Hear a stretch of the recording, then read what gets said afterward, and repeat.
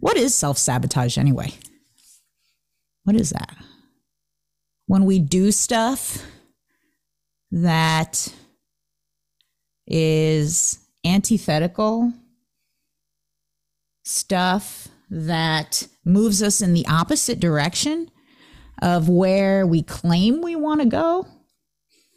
If we do that enough, if we do the behaviors that move us in a direction opposite of where we want to go, sometimes it makes me wonder if we really want to go where we say we want to go.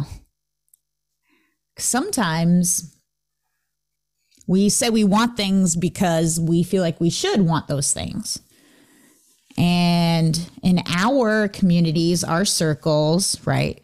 Solopreneurs, small business owners, entrepreneurs, it's very easy to get in these groups and feel like I have to want a crazy big business. I have to want to scale. I can't have one-on-one conversations with people. That doesn't scale. And yet, if we feel like we should want to scale, but we don't really, is it any wonder we keep sabotaging the efforts to scale? So the first step in this self-sabotage game is, do I really want what I keep saying over and over again that I want? You don't have to want to scale. Most businesses based on personal relationships, freelancing, providing services, they're not designed to scale. Really hard to 10x something like that in a short time.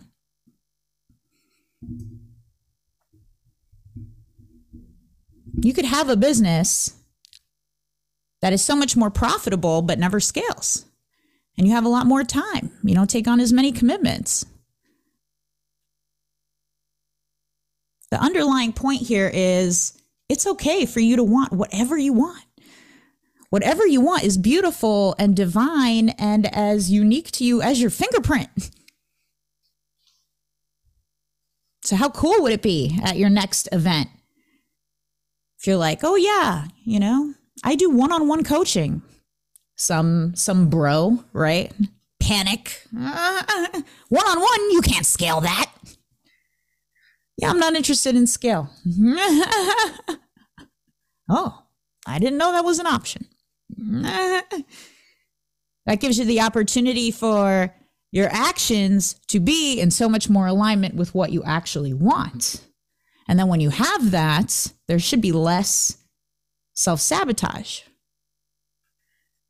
But what about the times where you do want what you really say you want, and you sometimes sabotage that anyway?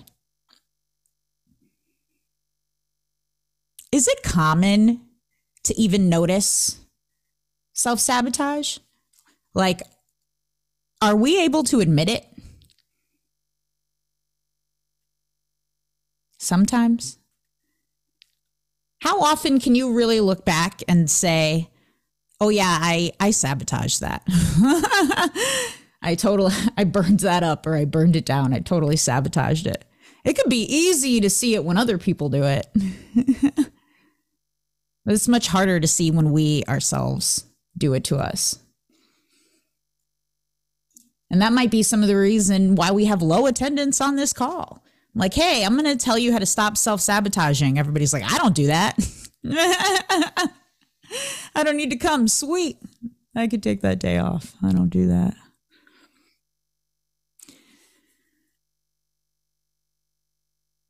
Part of the definition of self-sabotage is when we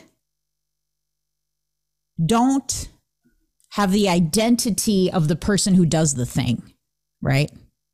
I want to go to the gym. I want to work out. But if you don't have that identity of a person who goes to the gym, you don't take the actions of going to the gym, you don't work out and you don't get the result, and you may feel like, well, I sabotaged my efforts to go to the gym and work out. Part of stepping into the identity of the person who goes to the gym is to remove the attachment to the outcome, right? The person who goes to the gym regularly, they just go to the gym regularly. Every day, most days of the week, 3 days a week. Frequency doesn't really matter so much, but that's just part of their identity. And that tends to unfold with practice and familiarity, right?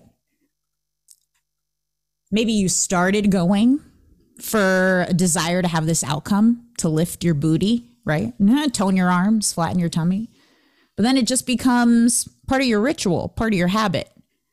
And attachment to the outcome starts to go away.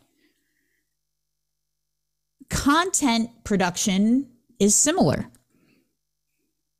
Oh, I want to create content to achieve this outcome of having this many followers and making this much money, blah, blah, blah. But when you're only focused on the outcome, what is every day where you don't have that outcome yet? You're falling short. It could be painful, right? So if you are instead assuming the identity of somebody who produces content, I produce content regularly.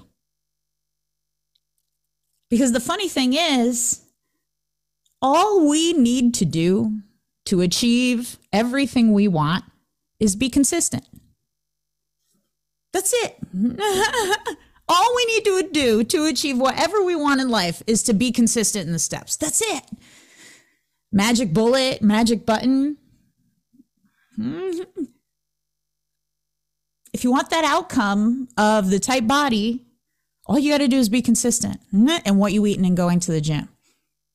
But if we're so focused on the outcome instead of the consistency part, it's easy to feel defeated, get down on ourselves, and say, well, I'm not the type of person to do that anyway, and self-sabotage. And what is that behavior of self-sabotage? Like if you had to look, just thought experiment, if you turned around and looked back at some of your patterns over the years when it comes to being consistent and consistently moving towards your goals, anything you did that got in the way of that or that moved you in the opposite direction, one, what was it? And two, what does that behavior give to you?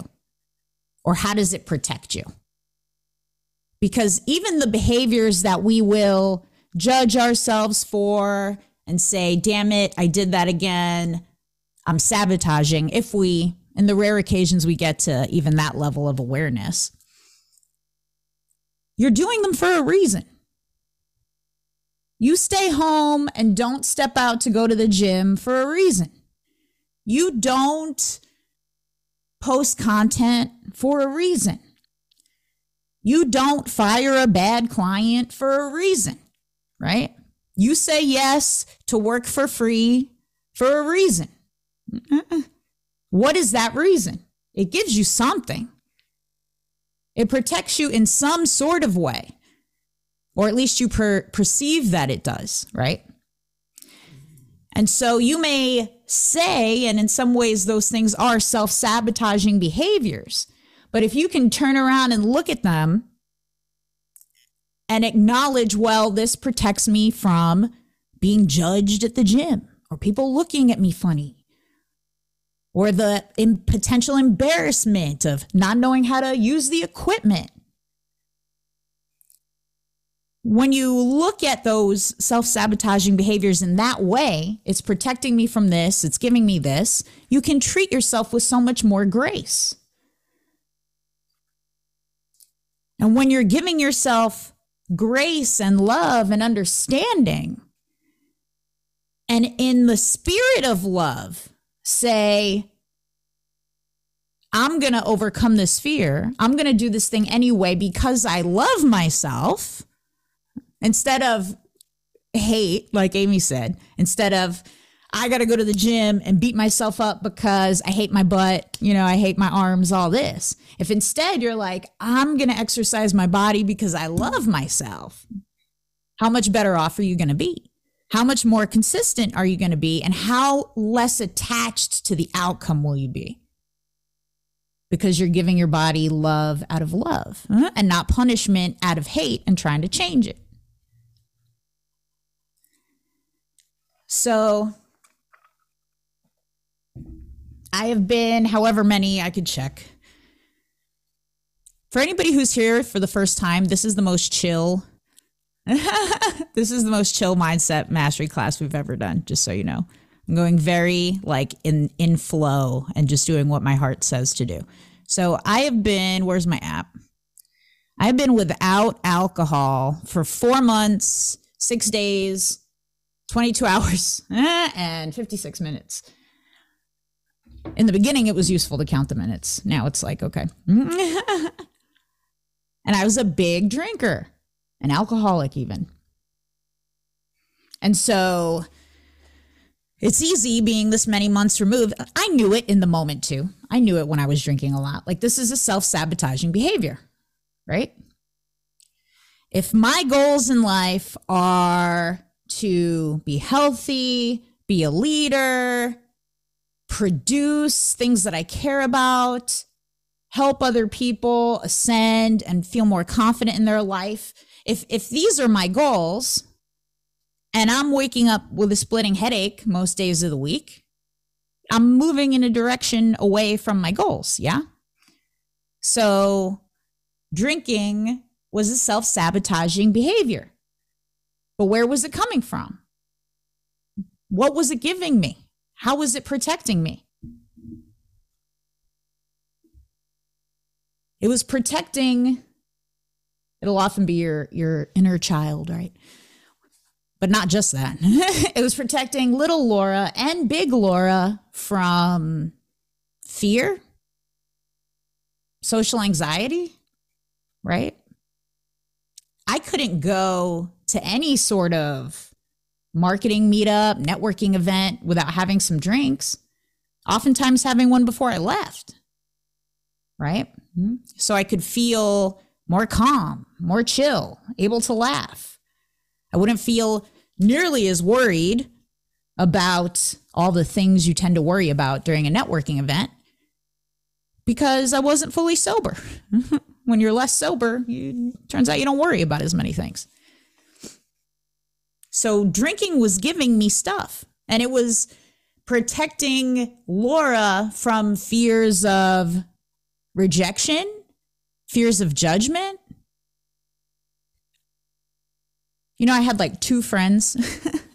I had like 2 friends in high school, and one of them said to me, Laura, you're why I don't have other friends. Brutal. I know. Fucking brutal, right? That one still comes up in therapy. So yeah, drinking protected Laura from those painful feelings. When I get into other social environments and I'm worried, oh God, if I talk to this person, are they going to be mad that I'm holding them back from talking to other people? So that self-sabotaging behavior was giving me an awful lot. And so that's like a different part of myself. In therapy, they call it parts work. I can take one part of myself, the conscious part that is surveying all of this, and speak to the part of myself that's engaging in the self-sabotaging behavior and say, hey, I understand why you're doing this. It sucks. It's painful, but it's okay. And I got it now. And out of love, we can do something a little different.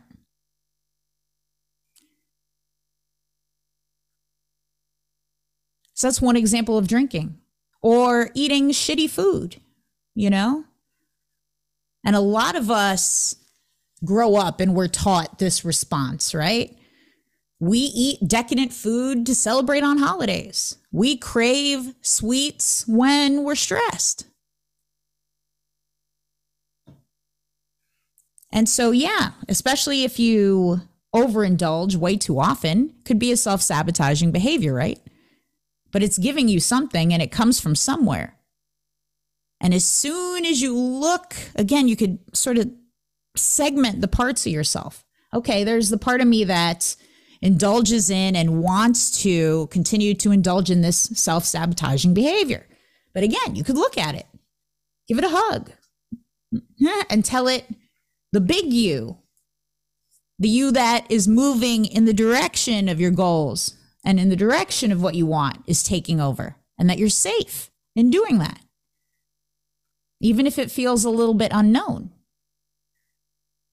You can handle it. You've handled everything that's come at you in life so far. You have a 100% success rate. So you can handle this other thing.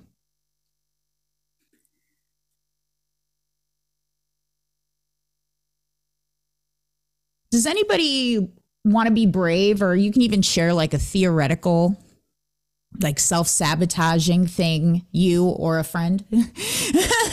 What are ways you've seen a friend, truly, you could truly say a friend, self-sabotage?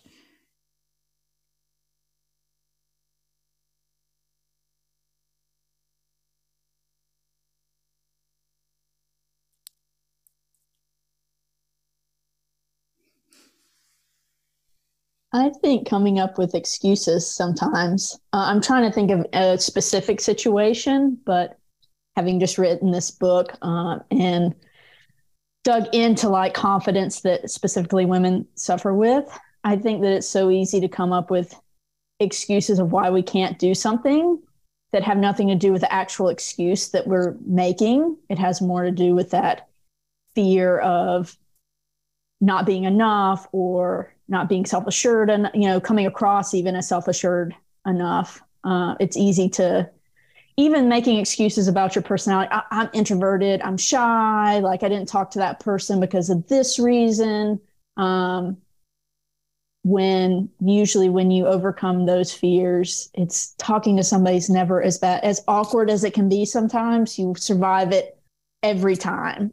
Survive it 100%. So probably just excuses. And I could probably dig into that a lot deeper of very specific excuses in different situations for a variety of different things. But I think it's so easy to divert to something else. Well, I can't do that because I can't work out because I'm too busy. I can't make a salad. I have to run to McDonald's because I'm too busy. Like it doesn't even make sense, right? Some of the excuses we come up with. So I think that's probably a big way that I self-sabotage a lot of things, is coming up with a solid excuse to do something else that's easier. Thank you so much for sharing that, Amy. That's so brilliant. And as always, I applaud your incredible level of awareness. Yeah, because we're brilliant at rationalizing what we do. We're absolute geniuses at that. I can't talk to this person because I'm shy and I'm introverted. So how does feeling shy and introverted protect you, right? It gives you something, and that's okay. And you can thank it. Thank you for giving me that and for trying to protect me. But I know that to move in the direction towards my goals, I got to do something else, and that I'll be okay. So we could use the same brilliant power of our brain to rationalize behavior that moves us in the direction we want to go. And it's not easy. Most won't do it, right? But to be somebody who's even a little bit more extraordinary, you just take those steps in the other direction without attachment to the outcome. If you consistently talk to new people, talk to strangers, what will you get? More relationships. More people will know you. You'll get to impact more people. And you grow in comfort with talking to strangers. And that's deeply rooted too. I mean, we're taught as kids, don't talk to strangers. Kind of silly when you think about it. Because then when you're an adult, what are you supposed to do? Like a lot of the time, talk to strangers. So I try to tell Eden, like, It's okay to talk to strangers, you know? And it's context dependent. If a creep, weird looking guy in a van comes up to you at the park, yeah, don't talk to that stranger, right? But if somebody else's parent is like doing a presentation in class and you have a question, you could talk to that stranger. Whitney, what is your tip for talking to new people at conferences? So I just put in the chat that I use my 6-year-old to talk to people, so I don't have to, because she's very extroverted. But when I go to conferences and we're sitting in like a table formation, and the best way to grow your network is to talk to new people and not the same people that you always talk to. So I'm like, I'm going to sit with new people. But then I freeze up and I'm like scared to actually, or even ask someone to sit with them. So my tip is, at the beginning of the day, I go late. So I don't go during the big mingle, like sort of small talk time. I wait until, the doors are about to close. And then I walk in the room and I'm going to have to sit in whatever chair is available. I won't have a choice to sit with the people that I want to. There's only going to be so many chairs available, and that's one of them that I'm going to have to take. And so that not only helps me sit with new people, it also limits the amount of small talk I have to do before the event starts, which makes it feel like it's kind of a win-win. But then I have to make myself talk to the people at the table, obviously, or else it's a much smaller group, but it's a much easier, it's a much more like digestible sort of scared step than trying to, in the middle of everyone mingling, try to find somebody to talk to, but I don't know. Isn't that so great? Thank you for sharing that, Whitney. Whitney described it as ways she tricks herself into doing things she doesn't want to do. And that's phenomenal. Like, however you get it done. Who cares how? I'm going to take that tip. I actually have to do the opposite because it freaks me out if everybody's already sitting down and then I have to like come in. I like to be there super early because then I can just pick whatever table I want and people have to come to me. I hate breaking up groups. So I'll come in and set up at a table, and then like somebody's going to be like extroverted enough to come and talk to you. And then it's kind of off of you.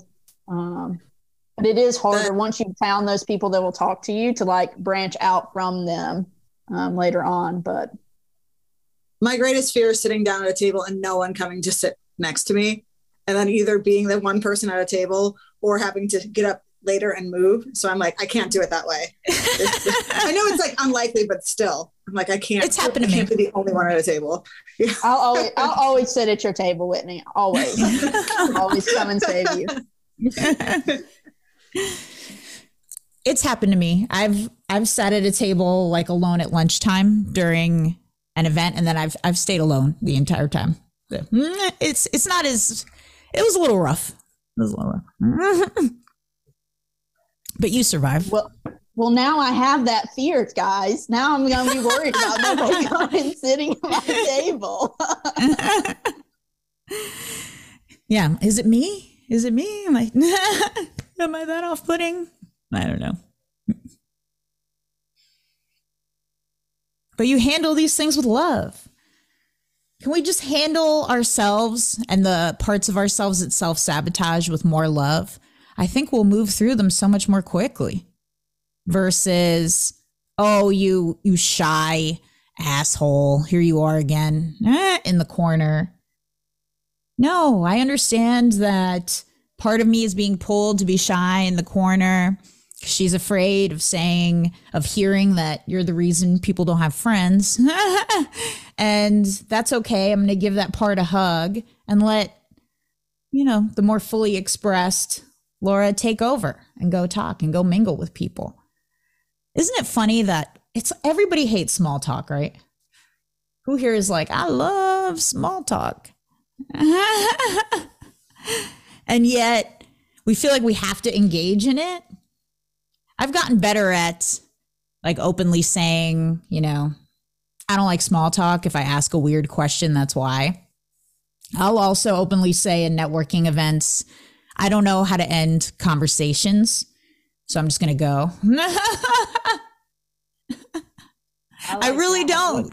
Yeah. How do you get past? I feel like you have to small talk to get to better conversations. How do you like surpass small talk to a stranger without getting stuck in it? Because I agree, I don't like small talk, but I don't like small talk that doesn't lead to deeper conversations, right? Like that's why I don't like small talk, because I don't want to waste my time just like talking to somebody because we feel obligated to talk to each other. I want to talk to people that like want to develop connections and have deeper conversations and stuff. So do you have any advice? I like to ask stuff like, have questions that I go to, like, what's alive for you right now? You know, I like that question. People tend to like it too. It makes them think. And then we just sort of get to the heart of the matter. At Genius Network, Joe Polish's group, they teach, which it's so funny, like successful, like adults. They're like, we're going to teach you how to talk to one another. But during like their onboarding or their initial meeting, they teach like ask where you're from, which is totally a small talk question. But their thinking behind that is it's easy to answer. And usually other questions will be born of that. And it's not setting the floor for transaction. Like, what do you do? You know, what do you do is so rooted in, I want to see if I could use you somehow. Even though that might not be so. People might not be asking for that reason. But, you know, you feel it, right? Yeah, Joe's movie Connected. Joe's the man. I love Joe so much. I love that man. So they do What Are You From? I like Where Are You From? I like What's Alive for You? And then more questions are born of that. Could also always tell who I like to talk to and who I want to talk to based on if they ask me any questions. You'd be surprised. Some people just don't. I'm like, damn, they're still going. They haven't asked me one thing. But I had to learn how to ask questions. You know, I wasn't born like with gifted social skills. It was really like I trained myself to do it, or else I didn't know what to say to people. And so it's a skill you can learn. As you've stepped into leadership roles, because I feel like you're a legend among copywriters, and I hear a lot of women say that they're intimidated by you because you're so successful and you seem just like like the boys club doesn't bother you, right? Like you're just a hard New Yorker. Do you feel that sometimes that's difficult for you because you don't feel as socially capable as I think people expect you to feel, simply because you're in, like when you're in a leadership role, right? Like they want Laura's going to, I'm going to go talk to Laura and she'll carry the conversation, right? Like I don't have to, if I can just get up the nerve to talk to Laura, I don't have to do anything else. Laura's going to carry it. She's a leader. Do you ever feel that pressure, and how do you deal with it? It took me a while to realize that some of those dynamics were even going on. I really, for a very long time, and it'll still creep in, I'll be like, like people aren't talking to me because I'm an awkward weirdo. Like I swear, like that was what I thought for a long time. And then some brave women who I appreciate immensely, like would tell me, oh, I was intimidated to talk to you. And I guess that feels a little bit better than feeling like an awkward weirdo. But whatever we believe, our actions verify the belief every time. You can't outmuscle it. So it's like if I'm standing around thinking people are intimidated to talk to me and I'm like, fuck them, and I'm standing like this and my arms are crossed, yeah, nobody's going to come talk to me, because I don't have a welcoming, inviting energy. So what do I want to be true? What I want to be true is people feel welcomed by me, like I want to learn about them. I want to serve them however possible, even if it's just like asking one little question or inviting one little shift in their perspective that benefits them. So who am I, right? If I'm the person who believes these things to be true, right? My body language changes. I'm open. I'm inviting. I lean forward when other people talk. Versus, you could call anything to the contrary, like sabotaging behavior, because it's taking me away from who I really want to be and how I want to show up. And I do understand that we get nervous. And for some people, a nervous response is like you just ramble, you overtalk. And that's okay too. Just smile and listen.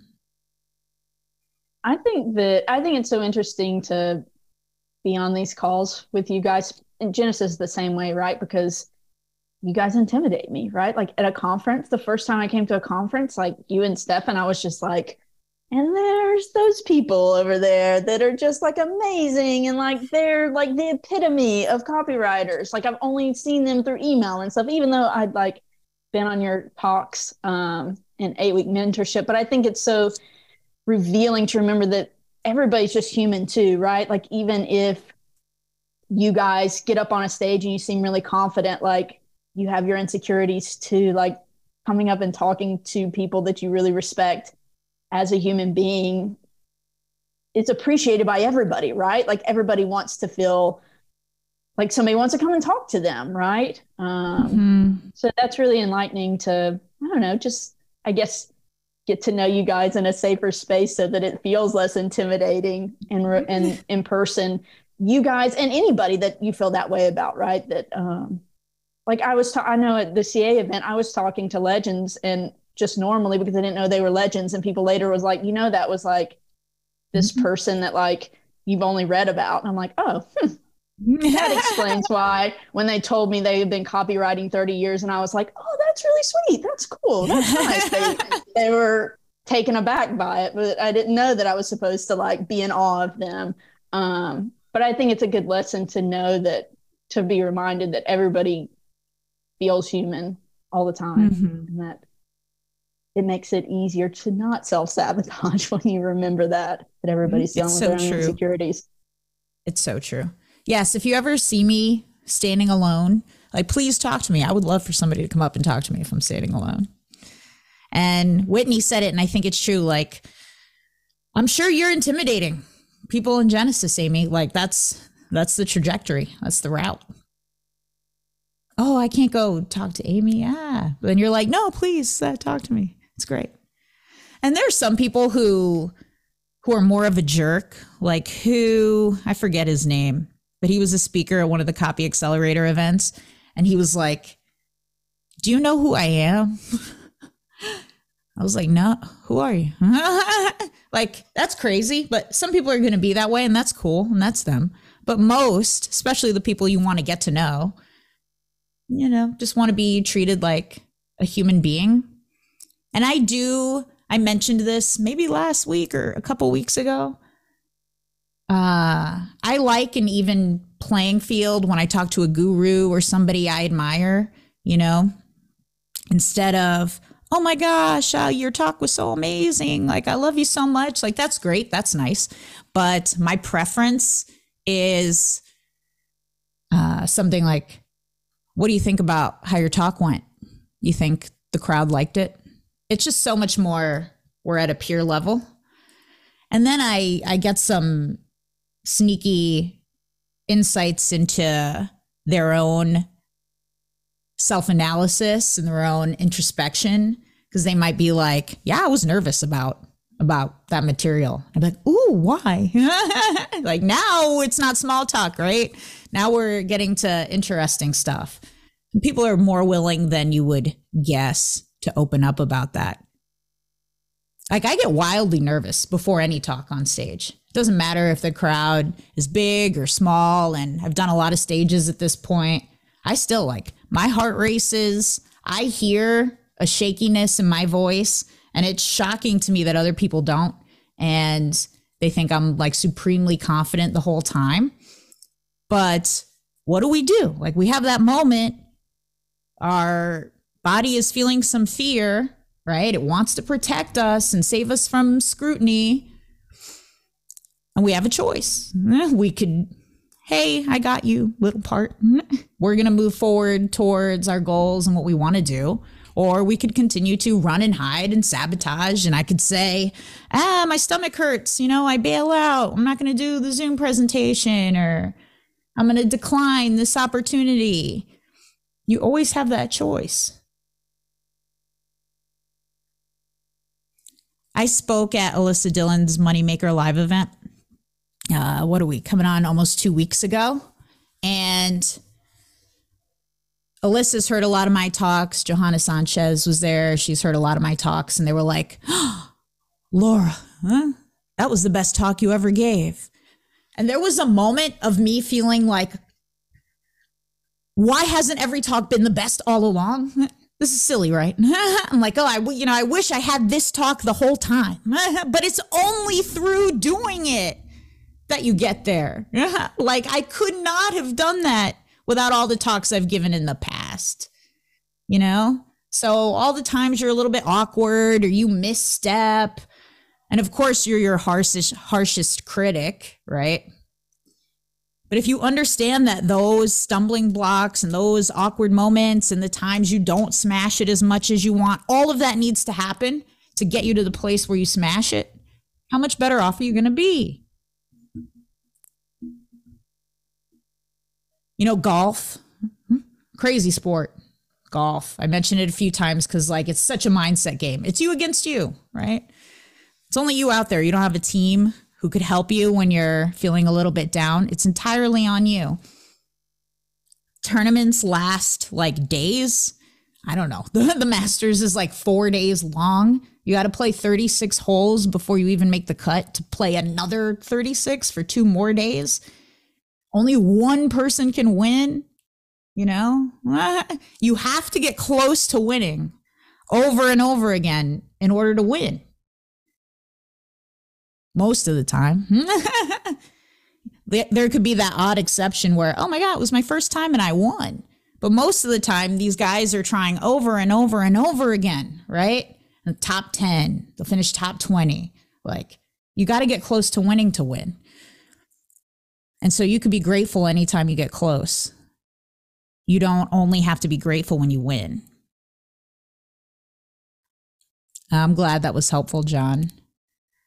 Normally I'm like, here are the 3 exact rules and steps to beat self-sabotage. But this one, it just felt right to deliver it in a lighter way.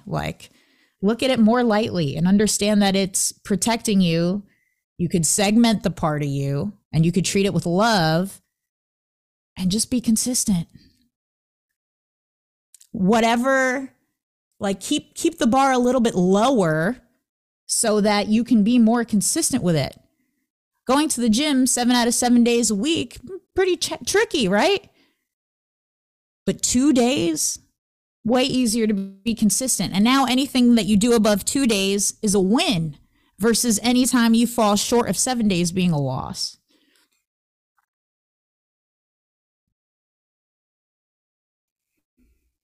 Lynn says, I don't like being on camera. I wonder what discomfort I'm supposed to treat with love right now.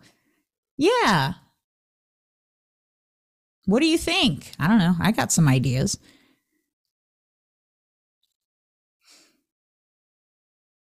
I think they don't like not being on camera because their camera's not working. So.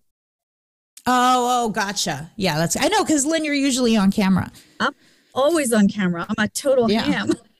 And I'm just sitting here listening to all you guys and going, oh my God, this is such a juicy conversation. And for me to be able to see a person's face and eyes is one of my biggest ways of connecting. Like when I'm talking with a person, and to not be able to see it and to not show my face, I'm just like, oh. So I'm trying to remain calm. I'm going to go to my tech people as soon as the meeting is over and try to figure it out. But loving the conversation. It's really great. Oh, good stuff. Thank you. Thank you for sharing that. And I actually did write down that thing you said, what's alive for you? That's great. What is alive? Because it allows you to put it allows you to go to any area of your life. Like, what's alive for me? And it also, I was trained as a shadow and inner child coach. So like a person says something and I can automatically go, ooh, I can see that they're playing victim stance today. Or ooh, unfortunately, I can kind of see where they are. But it's so beautiful to be able to then connect with a person on their level. Mm-hmm. So anyway, thank you. At least I got to talk. So thank you. Yeah. I'm so glad. Thank you for sharing. And I'm sure it's such a gift that you give to people. We all deep down have this huge desire to more greatly understand ourselves, right? We're in our own heads only 99.99% of the time. We're pretty important to ourselves. Like, and that's okay. So, I think that's how it's supposed to be. Can I just say that I do believe that every single one of us has a unique special gift. Like when I was being trained, a long time ago, like 20 years ago, my teacher always said, we're each a unique puzzle piece. It's like going to kindergarten. You each get a puzzle piece and your puzzle piece is different than everyone else's. And it's really important for your edges to be clean because otherwise you can't fit it into the puzzle. And it's the puzzle of life, right? And so we each have that genius, that special gift, that absolute superpower. And we just have to get our puzzle piece and make sure our piece is clean so that we can fit it in and be with everyone else in the puzzle. Like, that's the way I look at it, really, that we're all just absolute fractals of each other in a divine conscious world. So beautiful. Hell yes. Thank you. Do you find like, do people, they get lost, don't they? Sometimes, like, they don't know what that genius is or what that specialness is. The thing that I find with most of the inner child work is, and you said, oh, everybody wants to know themselves more deeply. I'm not, I'm not sure that's true, honestly, because it's like they think they want to know themselves deeply. But then what I always say is you have to be willing to go through the sewers of muck in yourself from what happened that you buried so many years ago that you don't even know what layers are on top of it. And the way that, I studied under Debbie Ford, who's no longer with us, but her book, The Dark Side of the Light Chasers, is my Bible, really. And she always used to say, you can't put whipped cream on shit. It's still shit. So you have to be willing to actually go through the shit in order to find out who you really are. Like, when I first understood that my shadows were prostitute, white trash, not lovable. And you have to be willing to actually feel those and kind of go through them and really be in them in order to really get to through that sewer. And a lot of people, once they find out what the work is, they go, no, it's okay. Yeah, I'll just stay where I am and, and do my stuff. So yeah, it's a tricky one. Usually people don't go through it until they're so much pain and suffering that they're on the bathroom floor going, God, just if you will take me up from this, I will teach and show others, which is basically what happened with me and what happened with Debbie Ford, and look at Joe Polish and, many of us. So, yeah. But such a great opportunity. Like, I love getting to know myself better and getting to find out what are my shadows. I found a new one this weekend, so it was really cool. You want to share? Yeah, it was. So this weekend the family was in university. We were in Ann Arbor. My youngest was graduating from University of Michigan, and so I have all these systems. It's like, okay, when I'm not home, I've got like my glasses in a certain place and this in a certain place and that. And I couldn't find the glasses. And I swore I had them where I had said I was going to put them. So my system fell through and I was getting all freaked out about it. And then everybody was like, Mom, it's okay. And I was like, oh shit, what's the shadow? What is so scary for me because it's not about the glasses being lost. It's about, when did I not feel safe as a kid because I didn't have things in a row? And I had a father who did not protect me and a pedophile uncle. And so immediately I was like, that's what it is. And I can feel the emotion coming up now. So I know that it was like, okay, there was just some scary stuff as a kid that I had to know where everything was in order to feel safe. And, we're talking, I'm turning 65 this week. So we're talking a long time ago. And this just was unveiling itself now. Like, wow. I'm like, whoa, man, this is not about those glasses not being there. This is about, if I let this system get out of whack, what could happen to me? I could not be safe. And what could happen to me? So like, that's the work. To me, it's so juicy to dig into this stuff. Like, I just, I really get off on it. But anyway, yeah, that was the shadow. Like, okay, it's all right. Don't worry. And we ended up finding the glasses 2 days later. They had fallen on the floor of the minivan. Anyway, thank you for sharing that. Thank you for letting me share. Yeah, always happy to. One of my superpowers is transparency. Like, I'm willing to just kind of like, I'm not ashamed to say I was a prostitute. I was a white trash raised on a farm. And like, I'm not because we're all everything. And so if you can't own everything, you're keeping yourself from something else on the other side of that seesaw. I couldn't own prostitute, therefore I couldn't own princess. You have to be willing to look at, doesn't mean you are that. It means you can use that for, for your, if you ever need to. So yeah, that's good stuff. When you say, you got to like live in the muck, what does that look like? What does that mean? So usually when I first discovered that, so the way the prostitute one came up is when I first moved to LA and I saw these prostitutes on the street corners. I was like, oh my God, that's disgusting. They're really gross. How could anybody ever do that? But then when I became aware, oh my God, I married this UCLA professor, not out of love, but out of, he has a guaranteed income. My father did not. I came from a poor family. This is what I am. Like, I'm in a place where I can always know that I have this income coming in.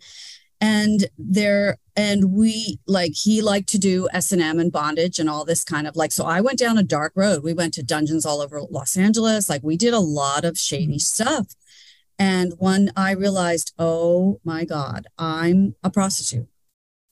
I may be a prostitute married to someone, but it's still a prostitute. So being in the muck I was throwing up. Like, I felt nauseous. I just actually feeling that process through my body was a horrible feeling. But it was the way that I was able to integrate it and love myself for it. And now I have such empathy and compassion for anybody I see on the street. I'm like, wow, I don't know why you're out there, but I just have so much compassion and love for you, because I understand that you might not want to be doing that. And you might be doing it because you have children you need to feed. And that's what I started doing. I ended up with 3 kids with this guy. And so I had to do what I needed to do to protect my children. And so, that's being in the muck means that you've got to really feel what you did and be willing to forgive yourself for it, because it doesn't always, you have to really, self-forgiveness is so key, because I did the best I could with the tools I had at that time. I did the best I could. So the self-love and the self-forgiveness and the, even just hugging myself sometimes, just, it's okay, honey. It's okay. I love you so much. You did the best you could. And I wouldn't change it for one. I would never, my ex-husband let me hit rock bottom. Even though he wants nothing to do with me and he is very tortured soul, I send him love every day, because man, he played such a dark soul for me to be able to grow in this life. And I've actually he and I have accessed higher souls in the dream state, and really have thanked him for what an amazing gift he gave me to be able to, be who I am now, who I wasn't 30 years ago. So powerful. Wow. Yeah. Yeah, I love this work. I mean, to me, everybody says, oh, we got to change the way the politicians are. We got to change hunger. We got to change this. We got to change that. Nothing works if you don't come from a place of being willing to look at the change inside of yourself first. It's so important. It really is. It's, you've got to look at, where is the darkness in you? Where's the evil in you? Where is the parts of you that are unforgiving, that are judgmental, that are not filled with an inner love for yourself. So, yeah. I mean, and then from there, you can then help change the world, right? But you can't do it if you're just pointing the finger. Oh, this needs to change. All this needs to change. It's really got to come from such a, it's inner work. It's an inside job all the way around. So. Anyway, I didn't mean to hog the conversation, but thank you for letting me know. You didn't. I appreciate you so much. I love all that you said, and brought up a couple of thoughts of living in the muck. Is really interesting that you said that, because from my perspective, I think that especially the inner child work, I'm only just now starting to dip my toes into that, because I lived a very privileged life. I have amazing parents, and the thought of ever even questioning anything that they might have done, or, I mean, parents are going to screw you up, whether they're the perfect parents or they're the worst parents in the world. They're human. They're going to do something, and you're going to interpret it wrong, or whatever. But it's interesting because I think that people that have grown up with more challenges that I have are already in that pain, right? Like, the hardest thing is to put down your defenses, right? To change things, because you've built up a lot of walls. And it's kind of the opposite for me, because I'm already living in the comfort, right? It means that I have to not put my defenses down, in a way, put my defenses down, but it's the defenses of like, this means I'm going to have to get very, very uncomfortable. And I'm not used to being very, very uncomfortable, right? Like, I'm used to having good parents that support me and all that kind of stuff. So I think it's really interesting that it's taken me a long time to come around to some of that stuff, because I'm already living in comfort. And it means challenging some of those things that I find comfortable. Like, I have to choose to get into the muck, because I could just live my life and be fine. I might not make it as far as I want to make it, but like, I would be okay, right? I'd be perfectly okay never getting into the muck, and it'd be fine.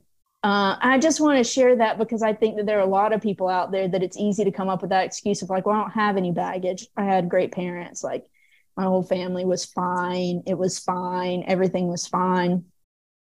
But there's so, like you said, there's so much on the other side of fine that could be so much better, right? Like, and knowing yourself, I think you're right in that. Like, I think we all do want to know ourselves. We just don't want to go through the shit that it takes to know ourselves. We want to be known. We want to be seen.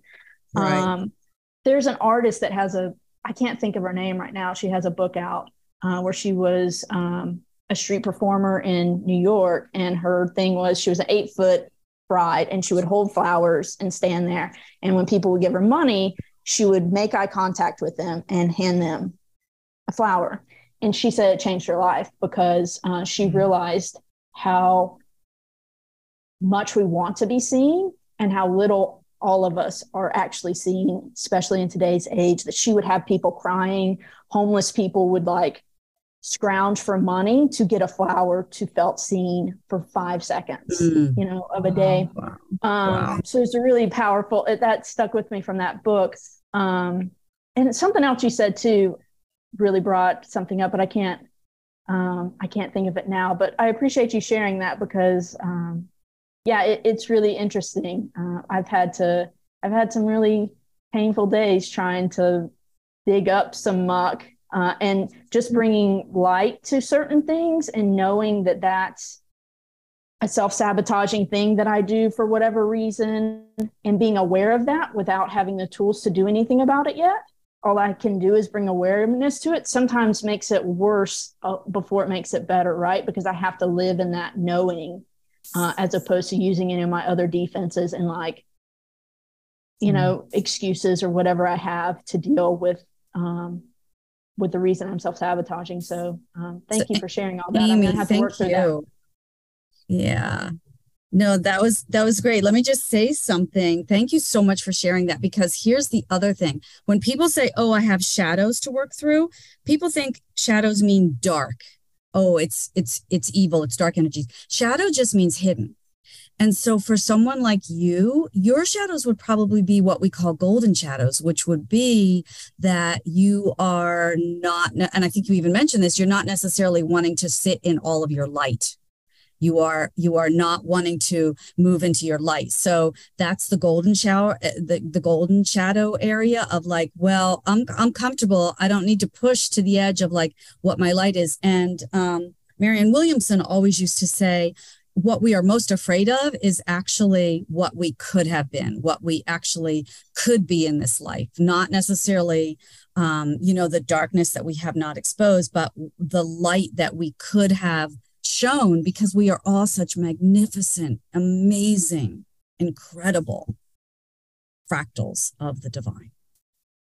So yeah, yours is probably going to be a golden shadow issue in your life. And I just love that, that you have that, that beautiful childhood and the parents to, to be thankful for that. And thank you for sharing that. That was great. I appreciate you sharing that too, Amy, because, well, for one reason, like in our industry, there's always these, it's like trauma face-offs. Like, I was in this debilitating car crash. Well, my parents threw me down a flight of stairs. Like, no, I overcame like the most shit. No, I did. And there's a huge population of us that's like, I don't have the craziest, wildest trauma story to share. Like, is that okay?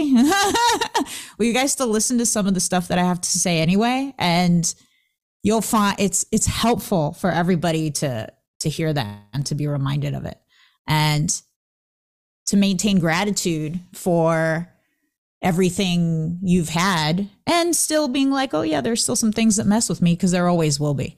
And it doesn't mean that you're not grateful or you're blaming your parents for something at the same time. It's a system. You don't have to streamline all the emotions involved. You could take them as they are.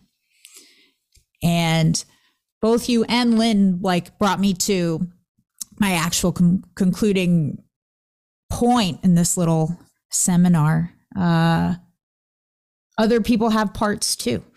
Just like we have our parts that might self-sabotage, and I would love for everybody here to set the simple intention of just being aware of them. Like, oh, here's the little voice or the little inclination to do something off my path in the opposite direction of my path. What is that protecting me from? What's it trying to give me? Okay, can I do the other thing? Can I walk in the other direction instead? That'll be our intention for the week. And then remembering that others have it too. So if somebody ghosts us for a call, or if somebody falls short of a commitment, and it's reasonable to feel upset with that, somebody's broken a promise to us or a commitment, but also understanding that they have their parts as well. And what they're doing, they think it's protecting or serving them in some way. And so you can show up differently for the people in your life who you care about if they are sabotaging in one way or another, with that compassion and love, and that reminding them that they can operate differently out of love, not out of hate, and in the interests of being consistent, not to immediately achieve an outcome. We can all do that. And I love each and every one of you so, so much. Thank you. Thank you a lot for contributing to the conversation today. And I look forward to seeing all of you guys next week, where perhaps I will yell more